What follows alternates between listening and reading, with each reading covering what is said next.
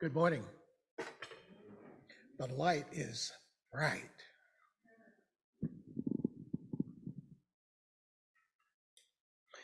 I wasn't sure how I was going to begin my sermon this morning. There were several places that I could take off. But first of all, I want to thank each and every one of us here this morning for the love and the compassion that you have shown and demonstrated to Shirley and me during our loss. It has been deeply meaningful to us. And I guess in some ways, where I want to start this morning is a conversation that my son Christopher and I began approximately a year and a half before he died. He would wait until his family went to bed, and he would call.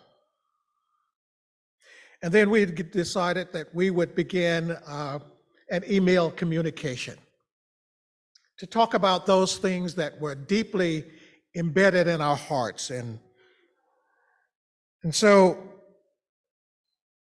one of the things that we talked about was religion. In his undergrad work, his major was philosophy, and his minor was religion.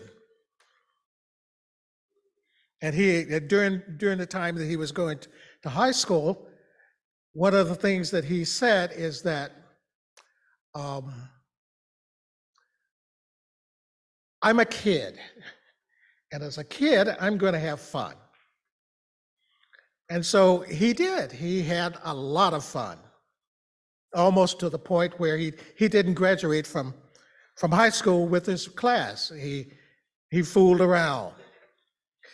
But this kid was one who was smart in his own way. When he decided he was going to go to college, he made the statement again, I'm going to have fun. And so he decided he was going to major in philosophy and minor in religion. And all during his undergrad and grad work, he received A's and A pluses and so forth, without even thinking about what he was going to do. And so one night we had this conversation, and we were talking about religion. And by the way, when he ever got on the phone, we would spend about 2.5 hours. And we talked about Christianity and the world religions and so forth. And one of the things he said, Dad, I've read the Bible through 2 times, from cover to cover. And I always come back to one thing, the red letters. And I said, what? He said, I always come back to the red letters.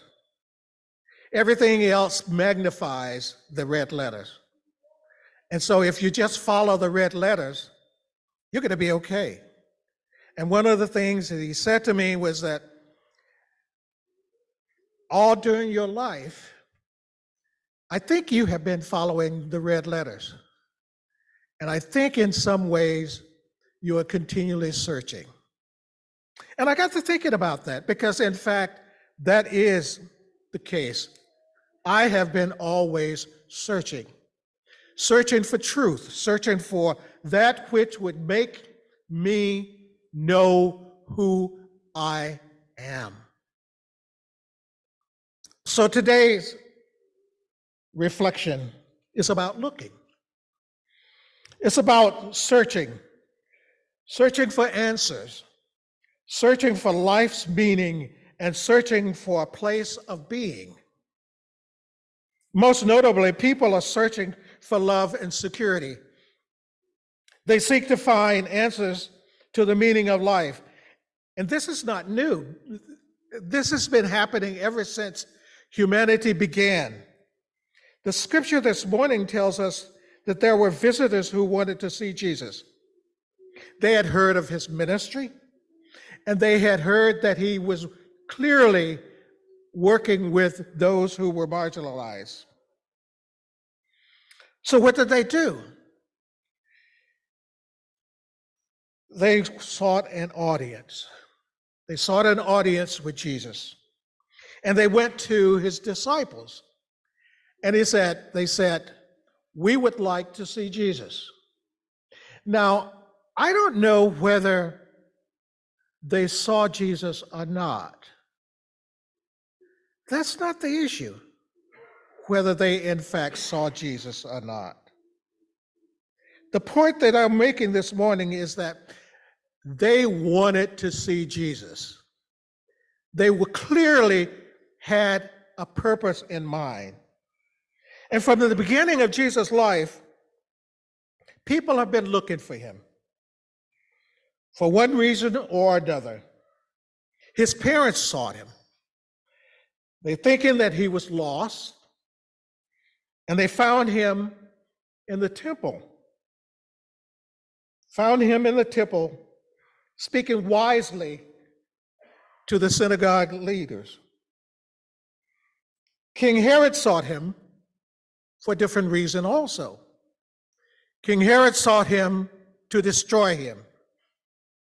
The Magi also looked for Jesus, and they looked for him for a different reason as well, because they had heard that the Savior was being born. And so they started looking. So each had a motive. And one of the things was very clear about their motives. The instructions that they wanted to have was to find what Jesus had to give them. Jesus had a purpose for each and every one of them. Today, people are still searching for Jesus for different reasons.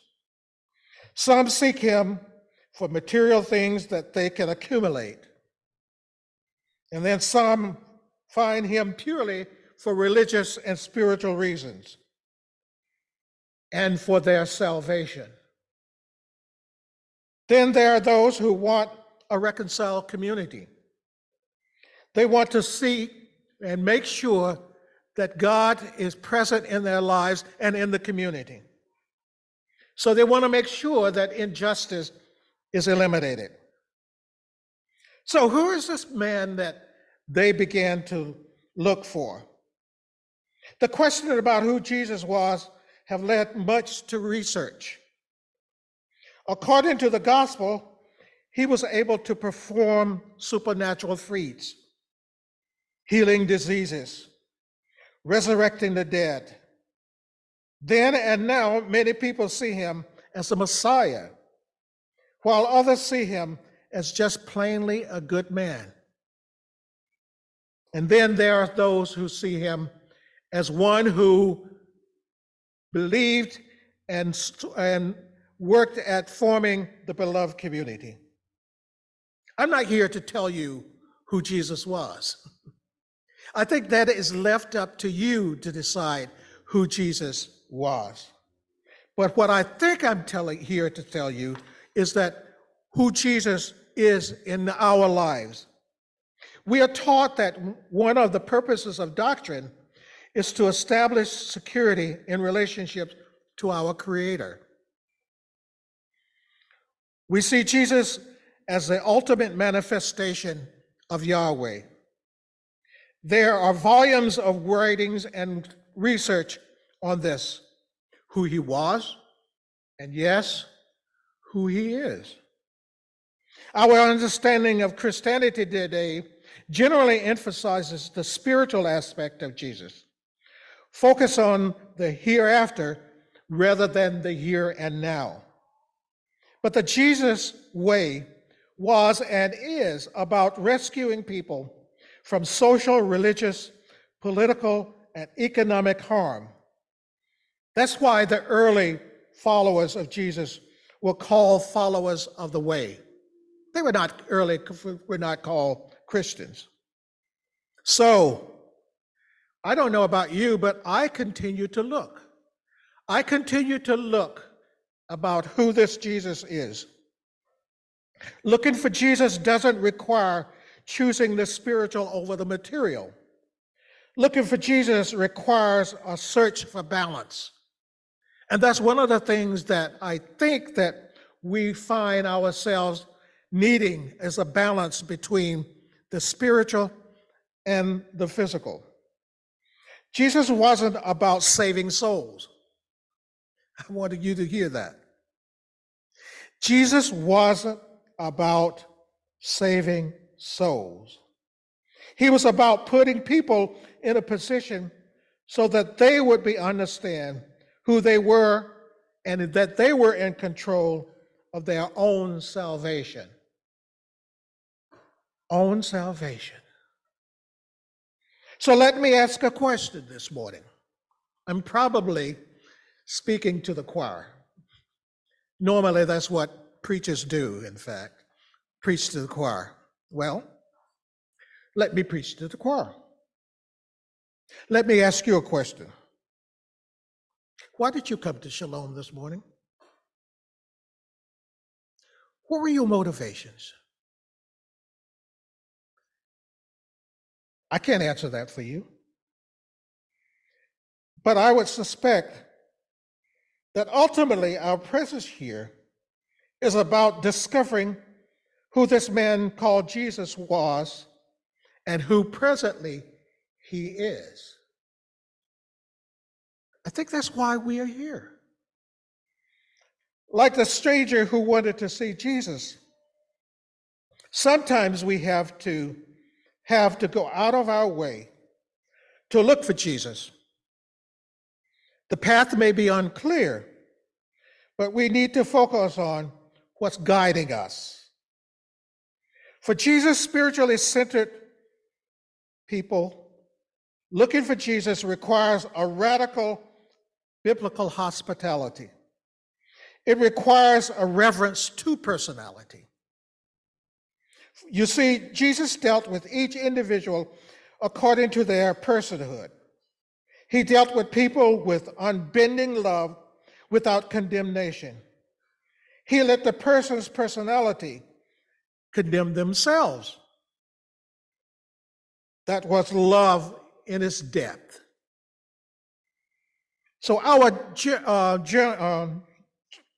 John 12 scripture this morning reveals Jesus in this context. Here's a woman brought before him who had been accused of committing adultery. And Jesus, in his presence, looked down when they asked, "What do you want? What should we do with this woman?" Jesus scooped down, wrote on the ground, and I would suspect that while he was down there, he picked up a stone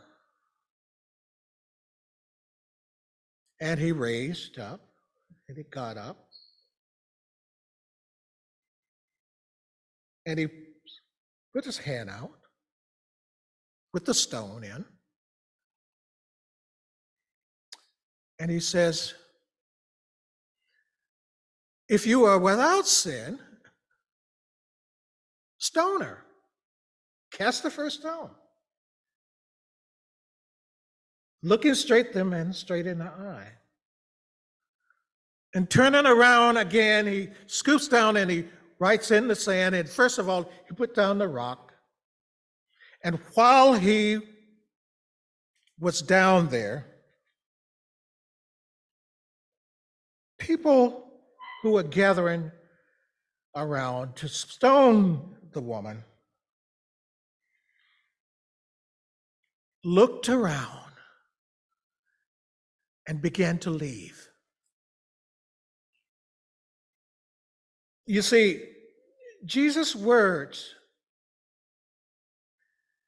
didn't convince them that she should not be stoned. I think Jesus' words convinced them that they should look inward, first of all, to themselves and what they had in mind to do. And so looking and saying, what sins have you committed that your God cannot forgive, that your God cannot move out of the way? Jesus' words convicted them, and they moved away, and they left.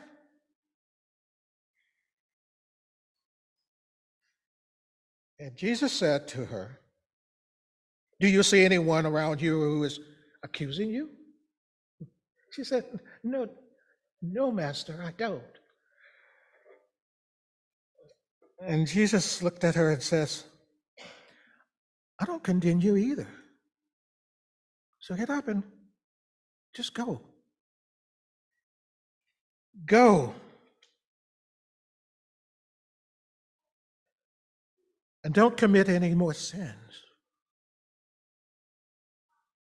What he did was put a crown on her head.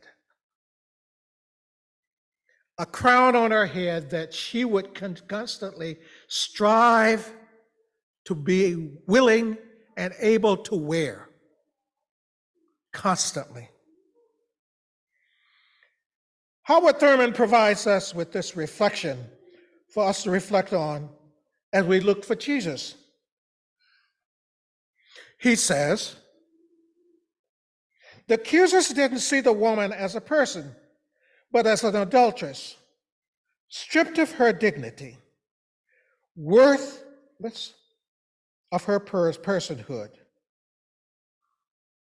Jesus met the woman where she was, and he treated her as if she was already where she was entitled to be. And dealing with her, he believed her into the fulfillment of her possibilities. He stirred her confidence into activity. He placed a crown over her head, which for the rest of her life, she would keep trying to grow tall enough to wear.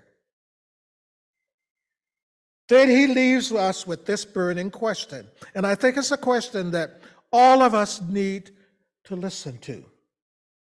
Can this attitude, developed in the white heat of personal vulnerability and encounter, become characteristics of one's behavior, even when the trauma of immediacy is lacking?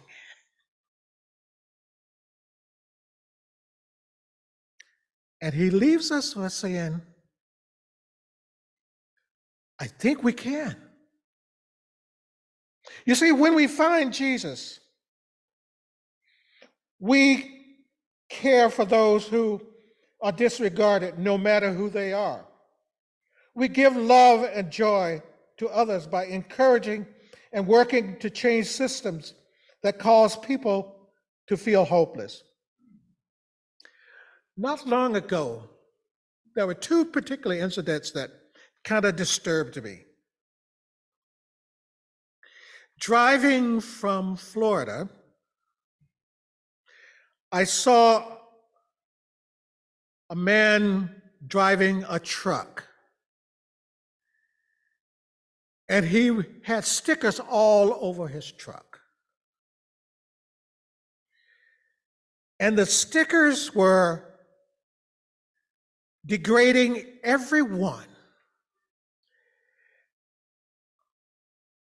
It was anti-humanity. It even had the N word on it. And then there was a sticker on it that says, "Got Jesus?"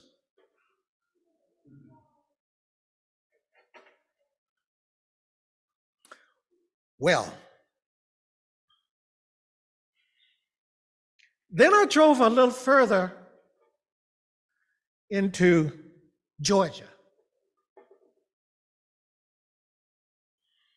And I saw a billboard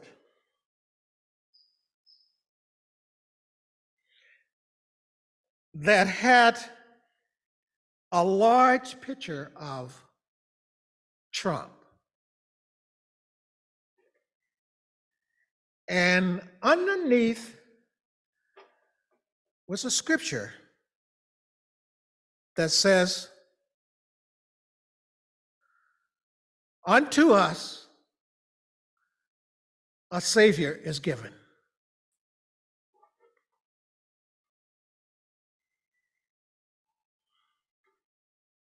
Now, if I ask the question, got Jesus?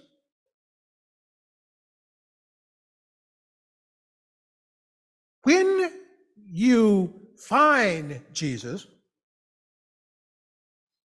what are you going to do with him? Are you going to crucify him? When you find Jesus, how are you going to love him? When you find Jesus, are you going to give him the place of reverence? I think the driver and whoever put up that billboard had some issues.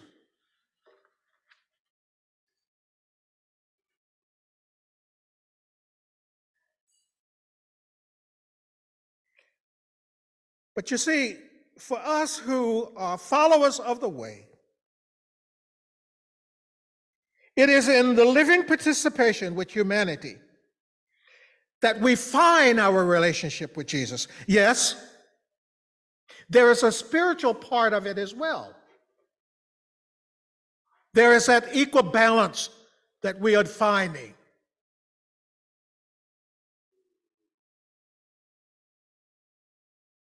But if we can't identify with humanity and the care that Jesus brought, then finding Jesus in the spiritual realm is worthless. Let me repeat that again. If we can't identify and be part of humanity, then finding Jesus in the spiritual dimension is worthless. We can talk about the foreigner who wanted to see Jesus as much as we desire. But what about us? What are we looking for when we are looking for Jesus? If we want to find Jesus, we have to put ourselves into it and know exactly what we are looking for and who we are looking for.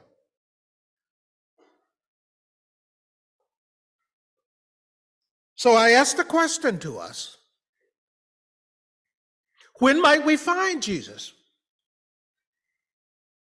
Might we find Jesus defying an ordinance that forbids feeding the homeless in public places? Found Jesus? Might we find Jesus when we are praying with individuals who are trying to rediscover their faith? Do we find Jesus when we are visiting a prisoner? Do we find Jesus when we are delivering food? Do we find Jesus when we are visiting the homeless? Do we find Jesus when we are giving ourselves and going out of our way to be a friend to those who are friendless? Many years ago, a contest was held for children who cared the most. A 4-year-old boy who consoled an elderly neighbor one. Observing his neighbor crying because his wife had died, the child went up and sat on his lap. His mother asked what he had said to him. The child replied, "Nothing. I just helped him cry. I just helped him cry." You see, the child gave a gift of love. Did he find Jesus? Did the mother experience an act of Jesus and found him? I want to suggest to us this morning that finding Jesus is a journey that looks outward and inward. An act of Jesus found for himself. It is an act of discovering who God intends us to be together.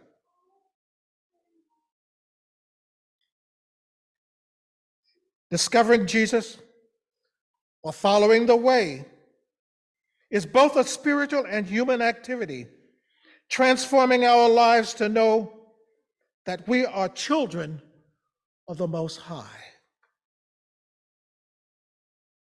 I think Jesus is saying to those of us who are seriously looking for him, if you want to see me, follow me and join me in the disjointed and inhumane society, in your home, and even into your life. That's where you will find me. So if a stranger came up to you and said, "I want to see Jesus," how would you respond?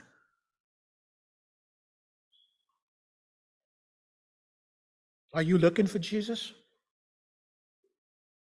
If so, engage the journey. May it be so with me and with us. Amen.